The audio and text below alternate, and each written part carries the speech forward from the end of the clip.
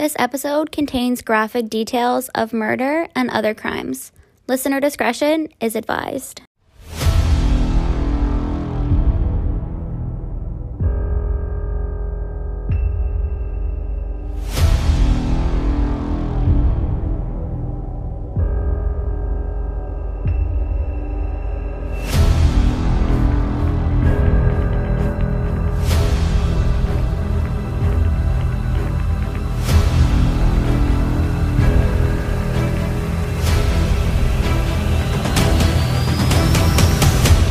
Hello everyone, and welcome back to Not Always Polite. I hope you guys had a really great Christmas and Happy New Year. This is going to be part 2 to episode 12, which is the honor killing of the Shafia family. If you haven't yet listened to part 1, I, of course, would highly recommend going back and listening, or else you might be a little bit lost, but I'll do a quick little recap here just to catch everyone up. I know it's been like 2 weeks, so let's go into a little recap here really quick. So again, there is a lot of moving parts in this story, and the recounts of the events depend on who's telling it. I'm basically going off of a Maclean's article that had a lot of detail. So anyways, so Mohammed Shafia has 2 wives, and they have a bunch of kids together, and he's really, really strict. So one of his wives, Tuba, she's the second wife, and she mothered all of the children. The first wife, she could not have kids, so that is why Tuba mothered all of the children. Basically, in order to kind of free herself from the dictatorship that her father was running back home, one of the daughters, Zainab, she went and married, was very briefly married to a boy, and they ended up getting divorced because Tuba, her mother, lost her shit and fainted and made a whole scene.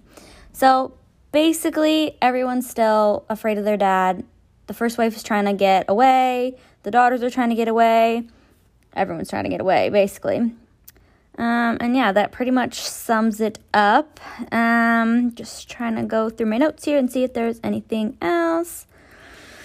And it doesn't look like it. So, okay, let's get on to episode 2. The marriage was just ended between Zainab and Wahid. So let's get into episode 2. Oh yeah, and the first wife, her name was Rona. She was a big part of the first episode. So Rona was the first wife who married Muhammad, and then Tuba was the second wife. Okay, let's go. A few days later, inside a different restaurant, Sahar was hugging her man's Sanchez. By the time she noticed her younger brother walk in, it was too late. Quote, "He started to ask if Sahar was my girlfriend," Sanchez said.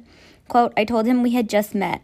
They were both desperate to hide the truth, and Sanchez even kissed one of Sahar's friends to help back up his story. Sahar was absolutely terrified that her brother, referred to as B, would reveal her secret.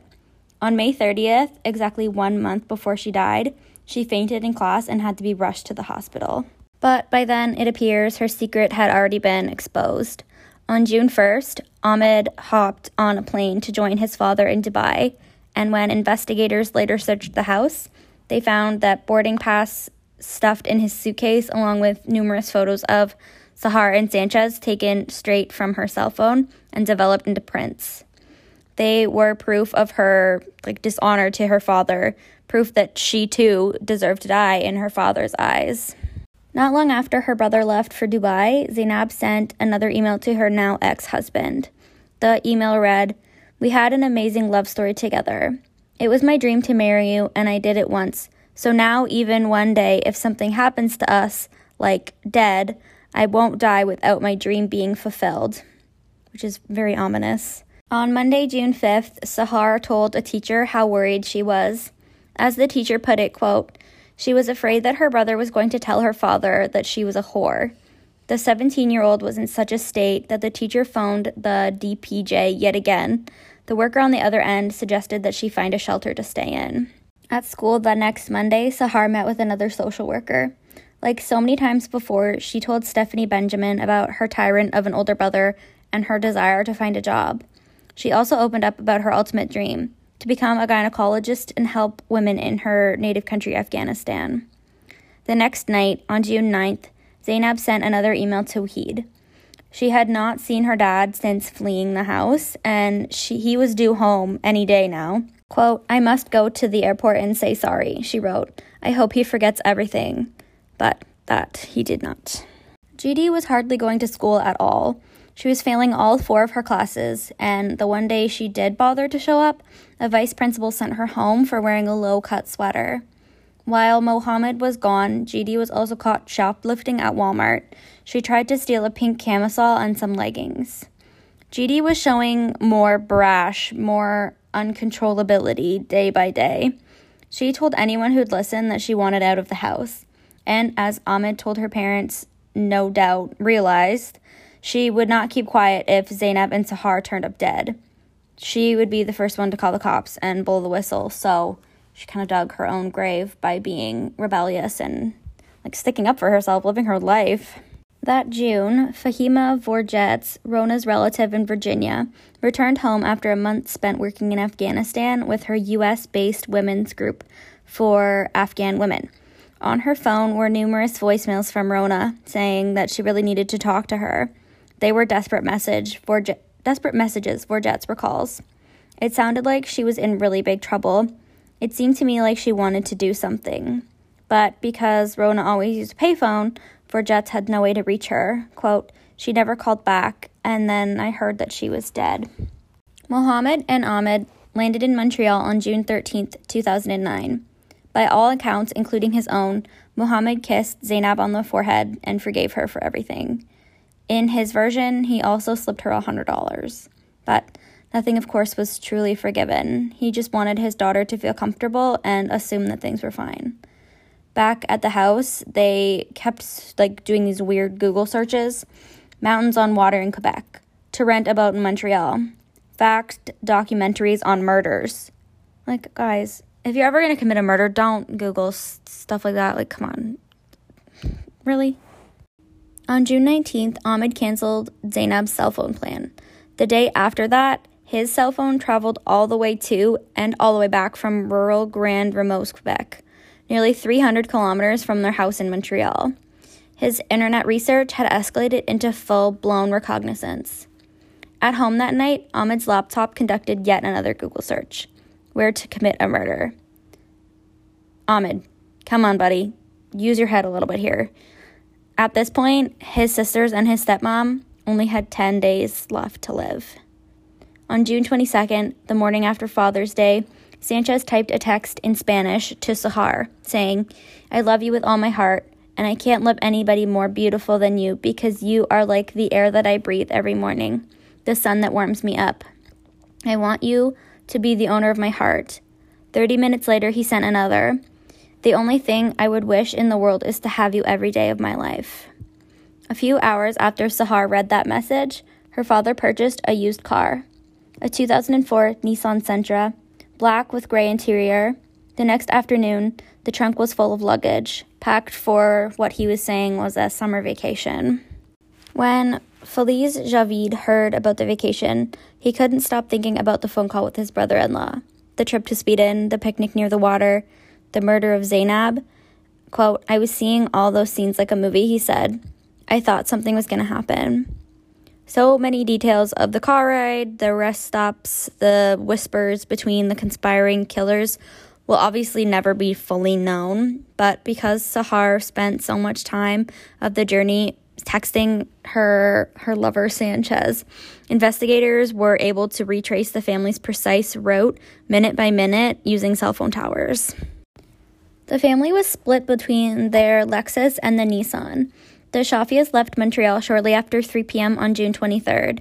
They headed straight to Grand Ramos, the same faraway place that Ahmed visited the day his laptop was searching for how to commit a murder. When they arrived just before sunset, the sisters met a woman walking some puppies. Sahar snapped a photo of GD holding one of the dogs. The fur was pressed up against her face. Mohammed and Ahmed also took a walk by themselves. If Grand Ramos was supposed to be the crime scene, something changed that original plan, because after sleeping at a motel and stopping for a barbecue of chicken kebabs, the family got back inside the cars on June 24th and headed south towards Ottawa. Plotted on a map, their trip to that point was basically a 450-kilometer horseshoe. As investigators discovered, the route got even more suspicious. Heading westbound along the Highway 401 through Brockville and Gananoque, I'm probably pronouncing that wrong, Sahar's text messages pinged off each passing tower. But for at least 40 minutes between 8:36 p.m. and 9:16 p.m., her phone utilized just one, a tower within plain sight of Kingston Mills, a historic lock station at the southern tip of the Rideau Canal. As bathroom stops go, it wasn't close to the highway, so I'm not sure why else they would have stopped there. Sahar continued typing, unaware that another reconnaissance mission was underway. Back in the car, the family kept driving all the way to Niagara Falls, reaching their motel in the wee hours of the morning on June 25th. If the cell phone photos were the only evidence, Sahar was a typical teenager on a typical family vacation. She snapped a shot of her and Zainab standing in front of the bathroom mirror, her and Rona dressed for dinner, herself in a green and brown bikini, but the actual cell phone records revealed something much more sinister, providing the police with one of the most critical clues. On the night of June 27th, just 2 days after the Shafias arrived in Niagara Falls, someone using Sahar's phone dialed Ahmed's number. The resulting signal bounced off a tower just 16 kilometers from the Kingston Mills lock. Hamid, or Mohammed, or both, had left the rest of the family and driven 5 hours back to stake out their chosen crime scene one last time. Sahar, if it was really her who dialed the number, had no way of knowing that Ahmed's cell phone was all the way in Kingston. Only after she died, when investigators sourced the phone logs, did it come to light that that was what happened. But what is clear is that Sahar seized on her brother's absence, talking to her boyfriend for more than an hour that night. They snuck in 2 more calls the next morning. That afternoon, on June 28th, Sanchez rifled off more text messages, each one professing his love. Quote, "The world is so large that one day I could lose you. Every time I close my eyes, I only think of you, and every time I close my eyes, I only want to see you." The last one arrived at 6:19 p.m. "If I had the moon, the sun, the sky, or the sea, or the stars at this moment, I would give it all to you, my love. The only thing at this moment, what I have, is my love and my heart and many kisses to give you forever, my love." The Shafias checked out of the Days Inn on June 29th, 2009. A surveillance camera in the lobby recorded Ahmed paying the bill for both rooms, in cash, of course. It was 8 p.m. by the time the cars steered into the highway. Whatever. Just another part of their master plan. Leaving so late would ensure that the victims were sleepy, or at least groggy, when the ambush came. According to the prosecution, versions of the events, the story that the jury ultimately believed is as follows. With the Lexus in the lead, Ahmed at the wheel, the caravan drove east along the Queen Elizabeth Way, or the QEW, Sahar texting away, bouncing off towers. Approaching Toronto, they took a scenic detour heading downtown. At 9:39 p.m., from inside the Nissan, Sahar took a picture of the Rogers Centre. 3 minutes later, she took a picture of the CN Tower. The cars went north onto Yonge Street and up through the city, turning east onto the 401. As the clock approached 10:30 p.m., they stopped at a McDonald's in Ajax. During the bathroom break, Tuba took a brief conversation, less than 2 minutes, with another one of her brothers who was not identified. He was worried, it seems, checking in to make sure that Mohammed had not followed through on his homicidal threats. At 10:54 p.m., as the cars carried on, Sahar received another call from a friend. They spoke for 37 minutes. It was the last time she answered the phone or replied to a text. The cars coasted through the darkness, past Trenton, Belleville, and Odessa. By now, prosecutors believe Mohammed was behind the wheel of the Nissan, driving the potential victims. They went right past all the major exits for Kingston, the ones fully signed off for hotels and fast food.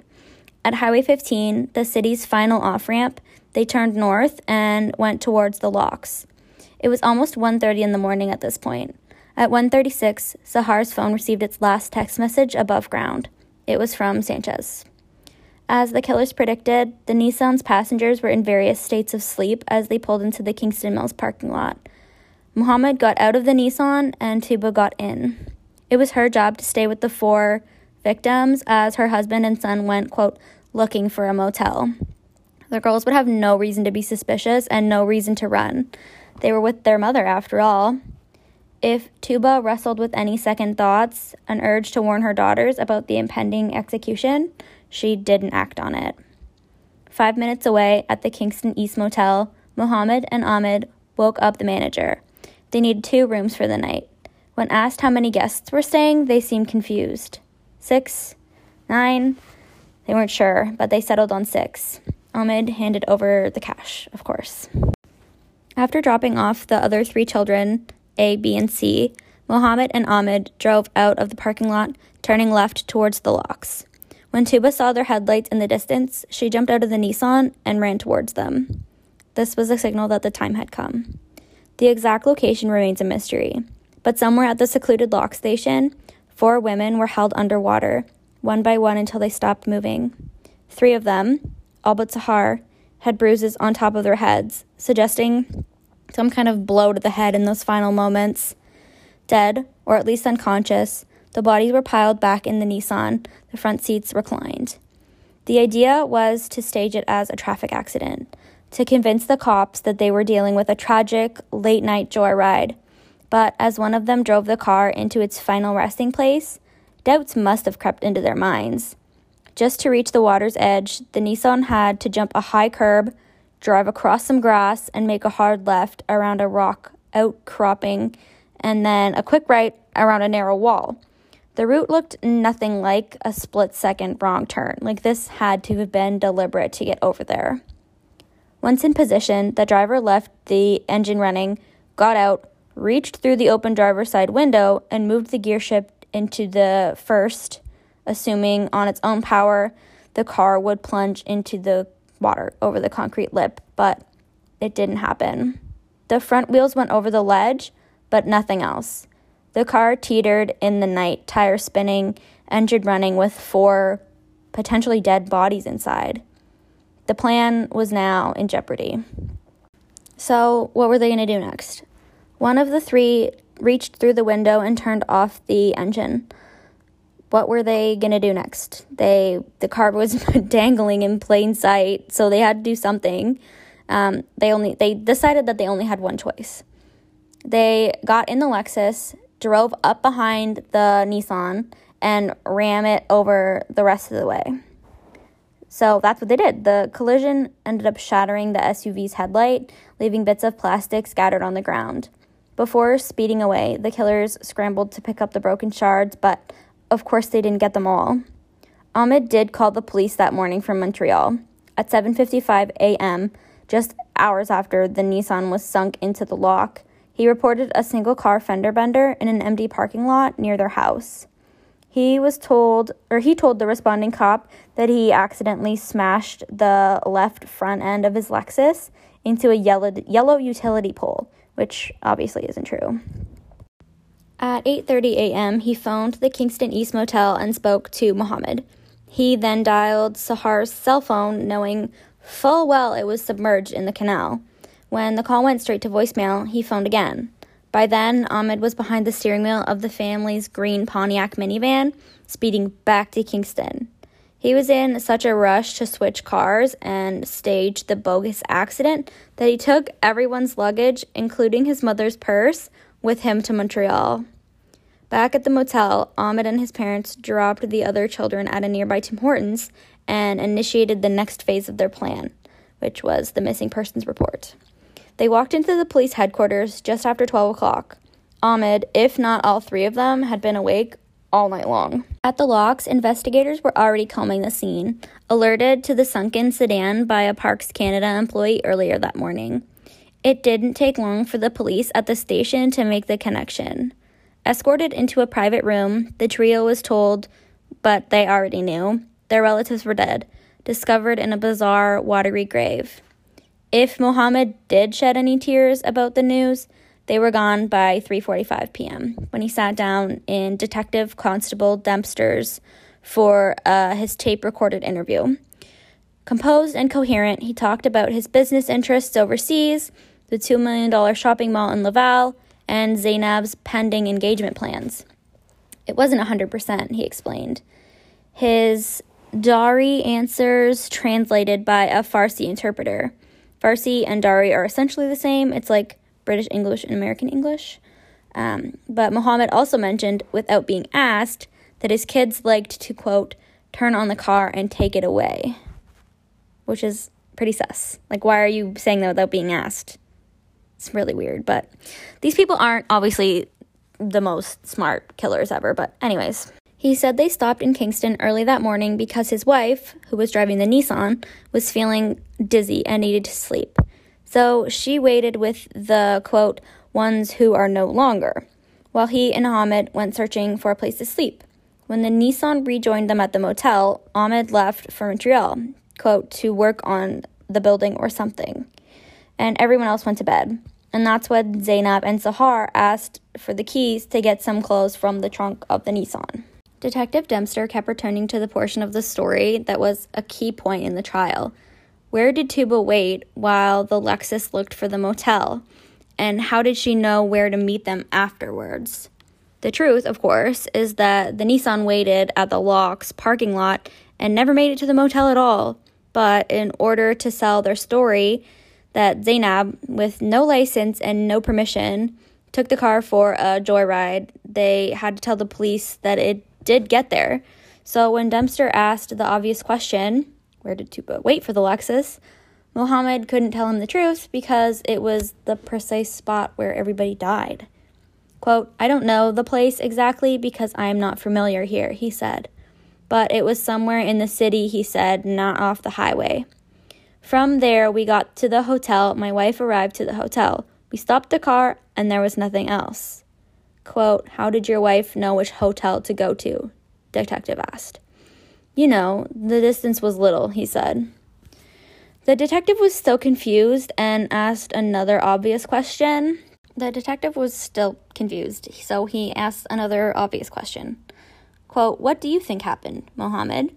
Mohammed responds, I just woke up in the morning and didn't see them. That's it. I don't know anything else. You know, the car, your car. The Nissan was found underwater, the detective continued. You said it, Mohammed answered. Any thoughts, any ideas how it got there? The detective asked. And Mohammed responds, No, not at all. Because this is the first time such an incident has befallen me. As he left the interview room, Mohammed actually checked his watch. Ahmed was up next, and he did not need an interpreter as he was fluent in English. He looked like any other 18-year-old Canadian with Air Jordan warm-up pants and curly black hair. When Detective Dempster asked if he wanted some tea or coffee, he responded by saying, Oh no, it's all good. Dempster asked Ahmed the same question he asked his dad. Where did Tuba wait with the Nissan? Ahmed said, I think it was a McDonald's or something. I'm not sure. They probably should have had their stories straight before they went in there, but that's just me. Once they reached the motel, Ahmed said he plopped on the bed for a few minutes, just long enough to hear Zainab ask for the keys. Then he and the Lexus left for Montreal. Why Montreal? Ahmed's reasons ranged from, quote, something personal to I forgot my laptop, to sometimes, quote, you don't feel like staying at one place with your parents, you know? Each new response only made the detective so much more suspicious of him. Again, Ahmed, get your story straight, buddy. So the detective said, Ahmed, do you know what happened to your sisters? Point blank. Ahmed said no. The detective said, you don't? Ahmed said no. Dempster then told Ahmed about an eyewitness, an 8-year-old boy, it turns out, who had just spoken to an investigator on the scene. According to his story, there were 2 cars at the water's edge, but only one, the bigger one, drove away. Ahmed asked, you mean someone pushed them in? Up until that point, Dempster had never suggested that scenario. Ahmed, I think you know more than what you've told me here today, Dempster continued. I have no idea, Ahmed answered. You mean someone must have, together? Must have come together with them? Dempster said, I'm not saying that person caused it to happen. I'm not saying that they did it on purpose, but there is somebody out there that knows what really happened, and we need to speak to that person. Ahmed said he was, quote, shocked by the suggestion. If I would have witnessed something, I would be the first person to tell my mom and dad, he insisted. How would I feel inside? Dempster made it clear that he wasn't accusing him of anything, but just to be sure, he said that the Montreal police were going to swing by the house and take a peek at the Lexus. When Tuba took her turn in the interview room, Dempster got right to the point. What am I trying to understand? And I think everyone wants to know is how the car got to the motel, from the motel to the water. Can I say? She answered. The detective said, yes, please, obviously. Tuba said she was the one who steered the Nissan into Kingston, but was too tired and nauseous to go anywhere further. She parked, she didn't say where, she said somewhere, and waited for the others to find a place to sleep. Quote, when they got the motel, they wanted to come to get me, she explained, but I came myself. She was changing for bed around 2 a.m. when Zainab walked in and asked for the keys. Quote, I don't understand what happened after that. So let's just talk about Tuba for a second here. Tuba has 3 dead daughters at this point. Her life is supposedly destroyed, told her story as if she only lost the car. No tears, no emotions, but she did make sure to point out that her oldest daughter was in a hurry to get back to Montreal. Tuba even claimed that Zainab, who, again, did not have a license, let alone highway experience, was begging to drive during the trip back to Niagara Falls. Quote, she would do whatever she wanted to do, Tuba said. I think she thought, quote, my mom and dad are asleep, let's go for a drive and return. Dempster asked, were you there when the car went into the water? She said, no, I wasn't there. If you were not there, my job is to find out what happened and tell you, he continued. As a parent, one parent to another, if something happened to my child, I would want to know the truth. Tuba nodded in agreement, saying, I would have told you everything, but I haven't seen anything. If I knew, I would have told you, and you could have helped me. Dempster leaned in close. People have not been truthful with us today. This Detective Dempster is not playing around anymore. It was now 8:40 p.m. Ahmed was back in the interview room, and as promised, the investigator had contacted the Montreal police. Dempster now knew about the, quote, single car crash that morning. And he asked Ahmed, why are you hiding that information from me? Ahmed answered immediately. He said, if I would tell you, you would go and tell my dad. Ahmed said he was on his way to grab some breakfast when he accidentally smacked against the pole and just didn't want his dad to find out until he got home. Quote, I don't know where you're going with this, honestly, he said. I didn't chase her, man. Did your dad? Dempster asked, and Ahmed said no. Why were the girls cruising around the outskirts of Kingston at 2 o'clock in the morning? Were they hungry, scared, sneaking back home? I don't know, Ahmed said. I want to find out as much as you do. After he finished asking him all the questions he had, Dempster left Ahmed alone in the interview room. For 7 minutes, the camera still rolling, the 18-year-old got a preview of what life would be like in jail. He flexed his biceps and flipped through his wallet and picked his nose. In Montreal, Ricardo Sanchez was dialing his phone, desperate to reach Sahar. He would call her 22 times over the next 3 days. In each attempt, he was sent straight to voicemail. Sahar's body bag was the first on the autopsy table. Dr. Christopher Milroy had been briefed on the basics. Niagara Falls, submerged car, open window. And as he examined the young corpse in front of him, he filled his clipboard with meticulous notes. The memory stick in her pocket, the belly button ring, the potatoes in her stomach, which were most certainly French fries from that Ajax McDonald's. Sahar was, quote, a well-nourished, well-developed female, he concluded. There were no fresh injuries. Rona, like all of them, had, quote, washerwoman hands, wrinkled like prunes after so long in the water. Her eyes were brown, her hair black, and her heart was the heaviest of the 4, 300 grams. but it wasn't until Dr. Milroy peeled back the skin on her skull that he discovered the red and black bruises. Both were on the crown of Rona's head, covering 6 centimeters in diameter. Quote, "It is a very substantial area of bruising," he said. "It could occur in one impact, or it could be the result of 2 impacts." Judy, the third on the table, had nearly identical bruises on her head, although they were smaller. So did Zainab. Quote, "It is unusual that all 3 would have similar injuries," the pathologist testified. "It clearly requires an explanation," meaning this doesn't just happen randomly, like something caused it. But that explanation would never come. Science could confirm only 3 things for sure. Head injuries occurred while the victims were still alive. The dead can't bruise. The official cause of death was drowning, and there were no drugs or other paralyzing substances found in their blood. Were they knocked unconscious before the water filled their lungs? Did they actually drown in the canal or somewhere beforehand? Were they dead or alive when the Nissan sank? As Milroy put it, quote, "The pathology is neutral." But outside the autopsy room, investigators were putting together clues that could, give them clues as to what actually happened. The day the bodies were found, while Ahmed was dodging questions about his parking lot incident, an observant constable named Rob Etherington noticed something near the locks, tiny shards of plastic, 7 pieces in a total. The next afternoon, with Mohammed's permission, Detective Steve Koopman drove to Montreal to see the mysterious SUV with his own eyes. In the trunk, he found more broken bits of plastic. These ones obviously dented from the front end, which, of course, Ahmed blamed on the yellow post. It was Etherington, examining both bags of plastic, who made the connection. Each fragment, the ones from the locks and the ones from the Lexus, fit together like a puzzle.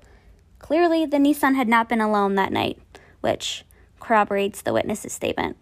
So this 72-hour-old investigation was now classified as a homicide. For the subjects, like their victims, things unraveled at a furious pace. Did I say subjects? I meant suspects. For the suspects, like their victims, things unraveled at a furious pace. While Mohammed and Tuba were granting tearful interviews to the media, detectives were quietly learning the truth about the life inside their home, about the 911 calls, the child welfare complaints, Zainab running away, Rona's true identity being his first wife, Feliz Javid, Latif Haidari, Honor. When investigators seized the Lexus on July 10th, they found 2 curious photographs inside the console. Both were of Sahar and her boyfriend. A week later, just 17 days after the women died, a judge authorized the use of wiretaps on their phones. In a classic ruse, police invited Mohammed, Tuba, and Ahmed back to Kingston on July 18th, supposedly to return some belongings and update them on the investigation. While they were inside the station, cops in the parking lot bugged their minivan. Before sending them home, officers also took the family on a tour of the locks, telling them that a camera had been found nearby and detectives were pouring through the footage, which isn't true. When the family climbed back in the van, police were eavesdropping. Quote, "They're lying," Mohammed said in Dari. "If there was a camera, they'd access it in a minute." Tuba agreed. "There was no camera over there," she said. "I looked around. There wasn't any. God forbid there was one in that little room. All 3 of us would have been recorded." Ahmed was driving, the engine humming in the background. Quote, "That night there was no electricity there. Everywhere was pitch darkness. You remember, Tuba?" "Yes," she answered. At one point, Ahmed actually warned his parents that the police, quote, "can fasten something to record your voice." They kept talking anyways. He tried to tell them. "To hell with them and their boyfriends," Mohammed said. "Filthy and rotten children." Can you imagine? He's saying this about his own dead children that he literally killed. I can't. It's insane. For the next 3 days, police would record Mohammed cursing his dead daughters and basking in their demise. He was a good father, quote, "a liberal who took on drudgery for them, and yet they, quote, betrayed him and undressed themselves in front of boys and acted like whores. If we remain alive one night or 1 year, we have no tension in our hearts. Our daughter is in the arms of this or that boy or that man. Muhammad rallied during another ride to the van. God curse their graduation. Curse of God on both of them, on their kind. God's curse on them for a generation. May the devil shit on their graves. Muhammad, are you okay? Like, somebody give this man a hug. Like, he's really going through it. His primary complaint, repeated over and over, was that Zainab defied tradition. If she wanted to get married, they would have found her a proper suitor. You and I were both trying to find a good person to give her away to, he told his wife. We weren't going to keep her for ourselves. That wouldn't have been an appropriate thing. During another conversation on July 20th, Tuba agreed that Zainab, quote, was already done, but wished the two others, so Sahar and Jidi, were not. No, Tuba, they messed up, Muhammad said. There was no other way. They were treacherous. They betrayed both themselves and us, like this woman standing on the side of the road.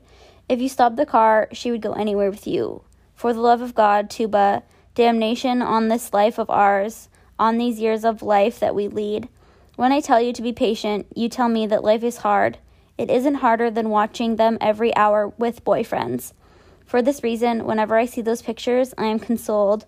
I say to myself, quote, you did well. They would come back to life 100 times for you to do the same again. This is how hurt I am. So at this point, the police had heard enough. The next afternoon, July 21st, officers arrived at the Shafia residence with a search warrant and child welfare workers. For their own safety, A, B, and C were removed from the home and placed in protective care. Again, that's why we refer to them as A, B, and C, to protect their identities. Amid the commotion, the detectives made sure to hand Ahmed a copy of the warrant, which listed all of their names and the exact offense they were under investigation for. 4 counts of first-degree murder. Quote, we wanted him to read it, Dempster explained. We wanted to hear what they had to say to each other when presented with the fact that we believed that they had committed murder of their own family members. Again, the tactic worked. My conscience, my God, my religion, my creed aren't shameful, Muhammad told the others, back inside the van. Even if they hoist me up into the gallows, nothing is more dear to me than my honor. Let's leave our destiny to God, and may God never make me, you, or your mother honorless. There is, quote, he said later, no value of life without honor. So the detectives spent hours inside the house cataloging and taking taking potential pieces of evidence, like phone bills, passports, a pink photo album with Disney characters on the cover, Rona's diary, the laptop, Ahmed's suitcase, which was still packed with pictures of Sahar that he took to Dubai to show his dad. In Ahmed's bedroom, the police also found a handwritten essay, which was titled Importance of Traditions and Customs, which was written for a recent school assignment. Quote, traditions and customs are to be followed to the end of one's life. The mistakes were marked by a teacher in pen. So he had literally handed this into school. Quote, it doesn't matter at all whether you're close to the community following the specific traditions or living millions of miles away. Traditions and customs of a person is like his identity and what makes him special. So that's obviously just a testament to how much Ahmed believed in this stuff. It's crazy. When the police left, the Shafis were allowed back inside. What had been a family of 10, then a family of 6, was now down to 3, with the children being taken away. Quote, oh God, what kind of disasters have you brought over me, Tuba said, walking through the house. Oh God. The wiretaps were still rolling at 2:56 a.m. when Ahmed's cell phone rang. On the other end of the line was his little brother. Look, Ahmed, you are 100% caught, he said. The police interviewed both B and his sister A and made it clear that their mom, dad, and brother were responsible for what happened to their sisters and, stepmother, I guess. Quote, I don't know what's going to happen, Ahmed told his brother. I will tell you this in advance. Don't be shocked when you hear anything. So that kind of sounds like a confession to me, but we'll see. Tuba spoke to all 3 of the children that morning. She told C, the youngest, not to cry. She asked B for more details about his chat with the police, which is so shady. This kid's going through enough. Loyal to the end, A had another strategy. She said, "You should get a lawyer and keep saying, 'No, we didn't do it,'" which is so sad. She's obviously, like, super brainwashed. 6 hours later, they were all in handcuffs, like the three of them. So, basically, they got arrested for murder, to sum that up. So, we're pretty much going to fast forward now. The trial begins on October 20th, 2011, and I'm just going to cover the important pieces because, we already know what happened. Every day, the gravity of the evidence became more apparent.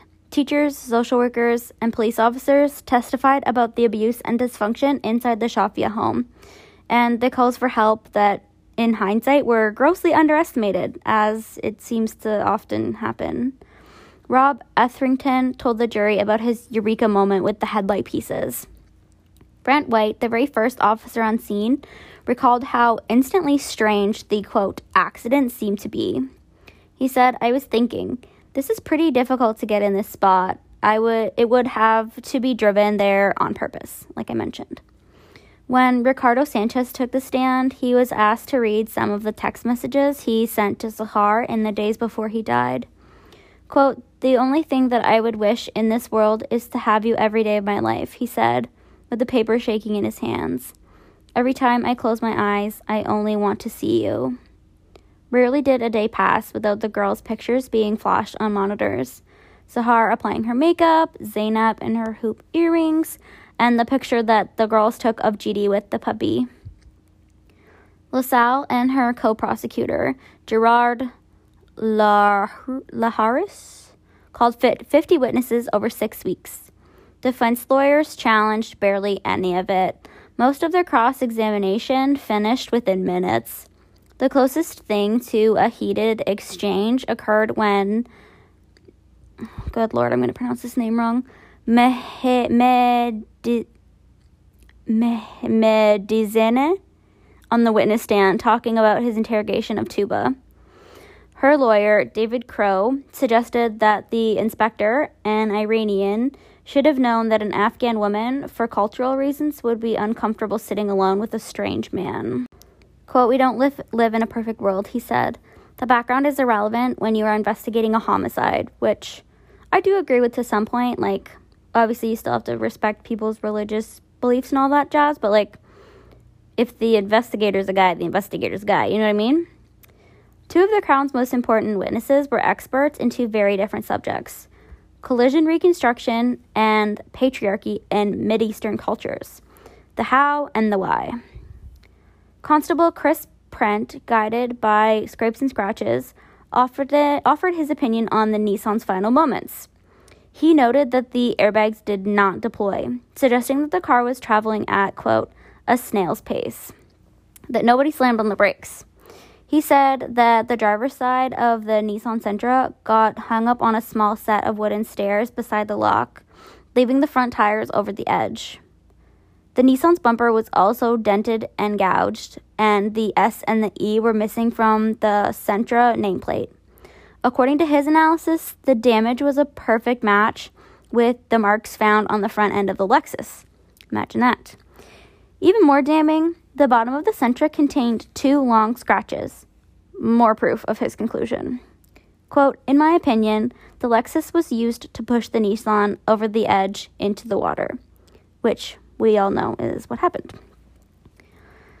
Another name I'm not going to pronounce correctly, but Shahraz Mojab did not refer to any of the specific evidence, dense or otherwise, and she was not asked for her thoughts on the 3 suspects watching her testify. Instead, the professor at the University of Toronto provided the jury with a disturbing history lesson on the world at the heart of the case. Quote, "What masquerades as honor is really just a man's need to control a woman's sexuality," she said. "In certain patriarchal cultures, not just Muslim cultures," she stressed, "a family's fragile reputation literally lives or dies on the conduct of its females. The tiniest infraction, in their minds infraction, talking to a man, going out alone, refusing an arranged marriage, carries massive consequences. Quote, "It reflects on who is in power in the household.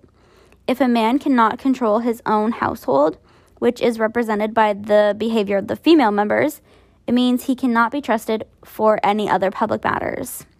There was only one way, she said, to erase that shame, which is bloodshed. Within the community, Mojab said, it is an expected act. What is not expected, at least in most murder trials, is for the accused killers to testify. Again, the onus of proof rests with the state, and a suspect who takes the stand and exposes himself to cross-examination. Most criminals are smart enough not to take that risk, but like I mentioned, I don't think these guys are the smartest criminals. Not Muhammad or Tuba Yahya, both of them placed their hands on the Quran and swore to Allah to tell the truth. Muhammad had an innocent explanation for every angle of the prosecution's case. During interrogation, he'd lied about his true relationship with Rona because he was worried about her immigration file. His daughters, who called him daddy, were allowed to fall in love as long as they didn't hide the relationship. He thought Amar Wahid was a disgraceful drunk, but if that's the man Zainab wanted, fine. Quote, why did they have to escape? The 58-year-old asked. We were not preventing them from doing things. More than once, as an interpreter finished translating the answer, Muhammad's eyes glanced at the jury to gauge the reaction. In what might have been the trial's most outrageous moment, Muhammad's lawyer, Peter Kemp, asked him to explain what he really meant when he urged the devil to, quote, shit on their graves, because apparently phrases like that can mean so many different things. Am I right? When I say I want the devil to shit on someone's grave, I definitely wish them well. Like, come on, give me a break. Here's what he said he meant when he said that he wanted the devil to shit on his dead daughter's graves. Quote, to me, it means the devil would go out and check with them in their graves. If they have done a good thing, it would be good. If they did a bad thing, it would be up to God to do what he felt was best to do. By this time, LaSalle finished her cross-examination. Muhammad had admitted that his daughters were whores and that they did deserve to die, but he didn't murder them. Can you believe this shit? So LaSalle said, you believe their actions brought about their rightful death, and Muhammad answered yes. You believed your daughters deserved to die for their treachery, LaSalle said. And he said, that is up to God what he did. Like, I just can't believe this shit. Muhammad spent 2 whole days on the stand. His wife was there for 6 days. She said it felt like 60. Even the simplest questions, like, what did you do when Sahar tried to kill herself? How long did you stop at that McDonald's? What day were the funerals? Triggered a rambling response about Farsi expressions or motherly love or how sick and forgetful she was that night. So basically she was just bullshitting the whole time. But the 42-year-old did want the jury to know the truth, that she was a liar, a very big one, but not anymore. All those lies she blurted out, especially the one about being at the locks with her husband and son when half the family drowned, were the words of a desperate woman trying to escape, quote, the clutches of a police interrogator and save Ahmed from torture. So now they're saying the police were torturing them? Like, come on, guys, really? We were a very sincere and collected family, she said, raising her voice. Don't ever tell me that I killed my children. Ever. And this was her response to the prosecutor asking her why she waited in the Nissan, knowing full well that everyone was about to die. At one point, the other prosecutor asked about Ahmed's, quote, confession to Musa Hadi, the story about the gas station and the dangling rope. Tuba's response was subtle but stunning. Quote, till now, I am upset with Ahmed and my heart is bleeding. He should have told me. He should have come and told us everything clearly. And now, this is the first time since the trial began that the defense strategy was clear. They were trying to blame Ahmed, not for the quadruple murder, but for failing to tell anyone, including his grieving parents, that he witnessed, quote, the accident. In the end, Ahmed did not testify, hoping to shield his alibi from cross-examination, which is probably smart on his behalf. Ridiculous or not, that was their story. But before the defense rested, the jury did hear from the other Shafi's son, the one who isn't going to jail. Mom and Dad sobbed at first sight of their little boy, who was 15 when social services took him away. They called him B, like I mentioned. He waved and smiled and then left no doubt about where his loyalty lay. Quote, "When I read the newspapers, it's like I don't even know these people," he said. "They have set up a completely different personality. All that isn't true." According to B, the kids lived a charmed and spoiled existence. If anything, they took advantage of their parents, making up stories about problems at school so teachers would, quote, "let us away with stuff." GD didn't want to be placed in foster care. She was just saying that for, quote, attention and popularity. Zahar was never suicidal.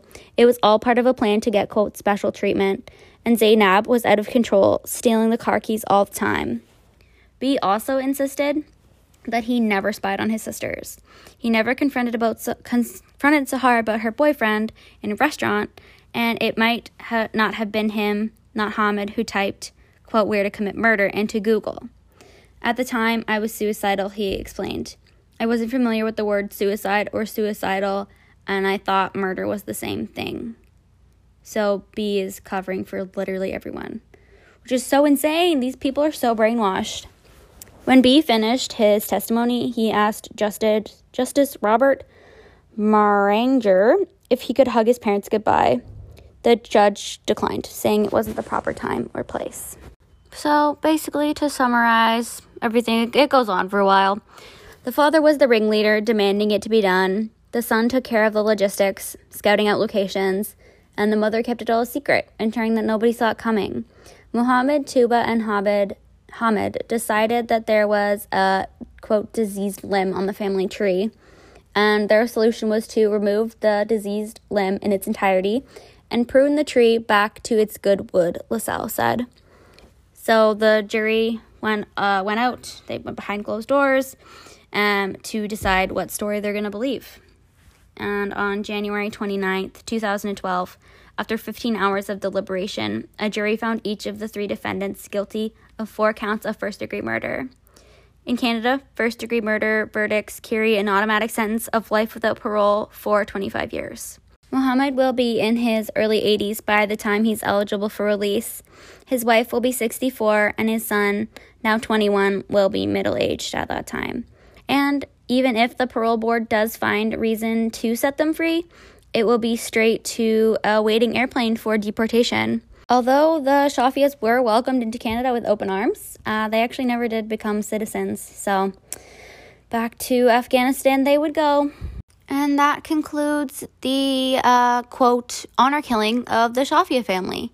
And as you can see, it's not, like, actually an honor killing because the daughters really didn't do anything. Neither did the wife. But this is kind of an honor killing and kind of not. It's a little bit tricky. I'm not really going to get into that because I don't super understand that religion part of it. But ultimately, Muhammad and Ahmed and even Tuba were, like, literally crazy, and he clearly brainwashed his kids into thinking that he was some sort of all-knowing, all-powerful guy that should be obeyed, which is really sad. And I feel so sad for that B kid that was, like, sticking up for his brother. That makes me really sad. But anyways, that is the story. I will link the Maclean's article. It has so much information in it. I kind of just took the main points from there. And yeah. And don't forget to follow me on Instagram and Twitter at NotAlwaysPolite. I post sneak peeks of episodes as well as other fun little things on there. And yeah, I hope you guys have a great rest of your week. And again, happy holiday season. And I will catch you guys next week. Bye.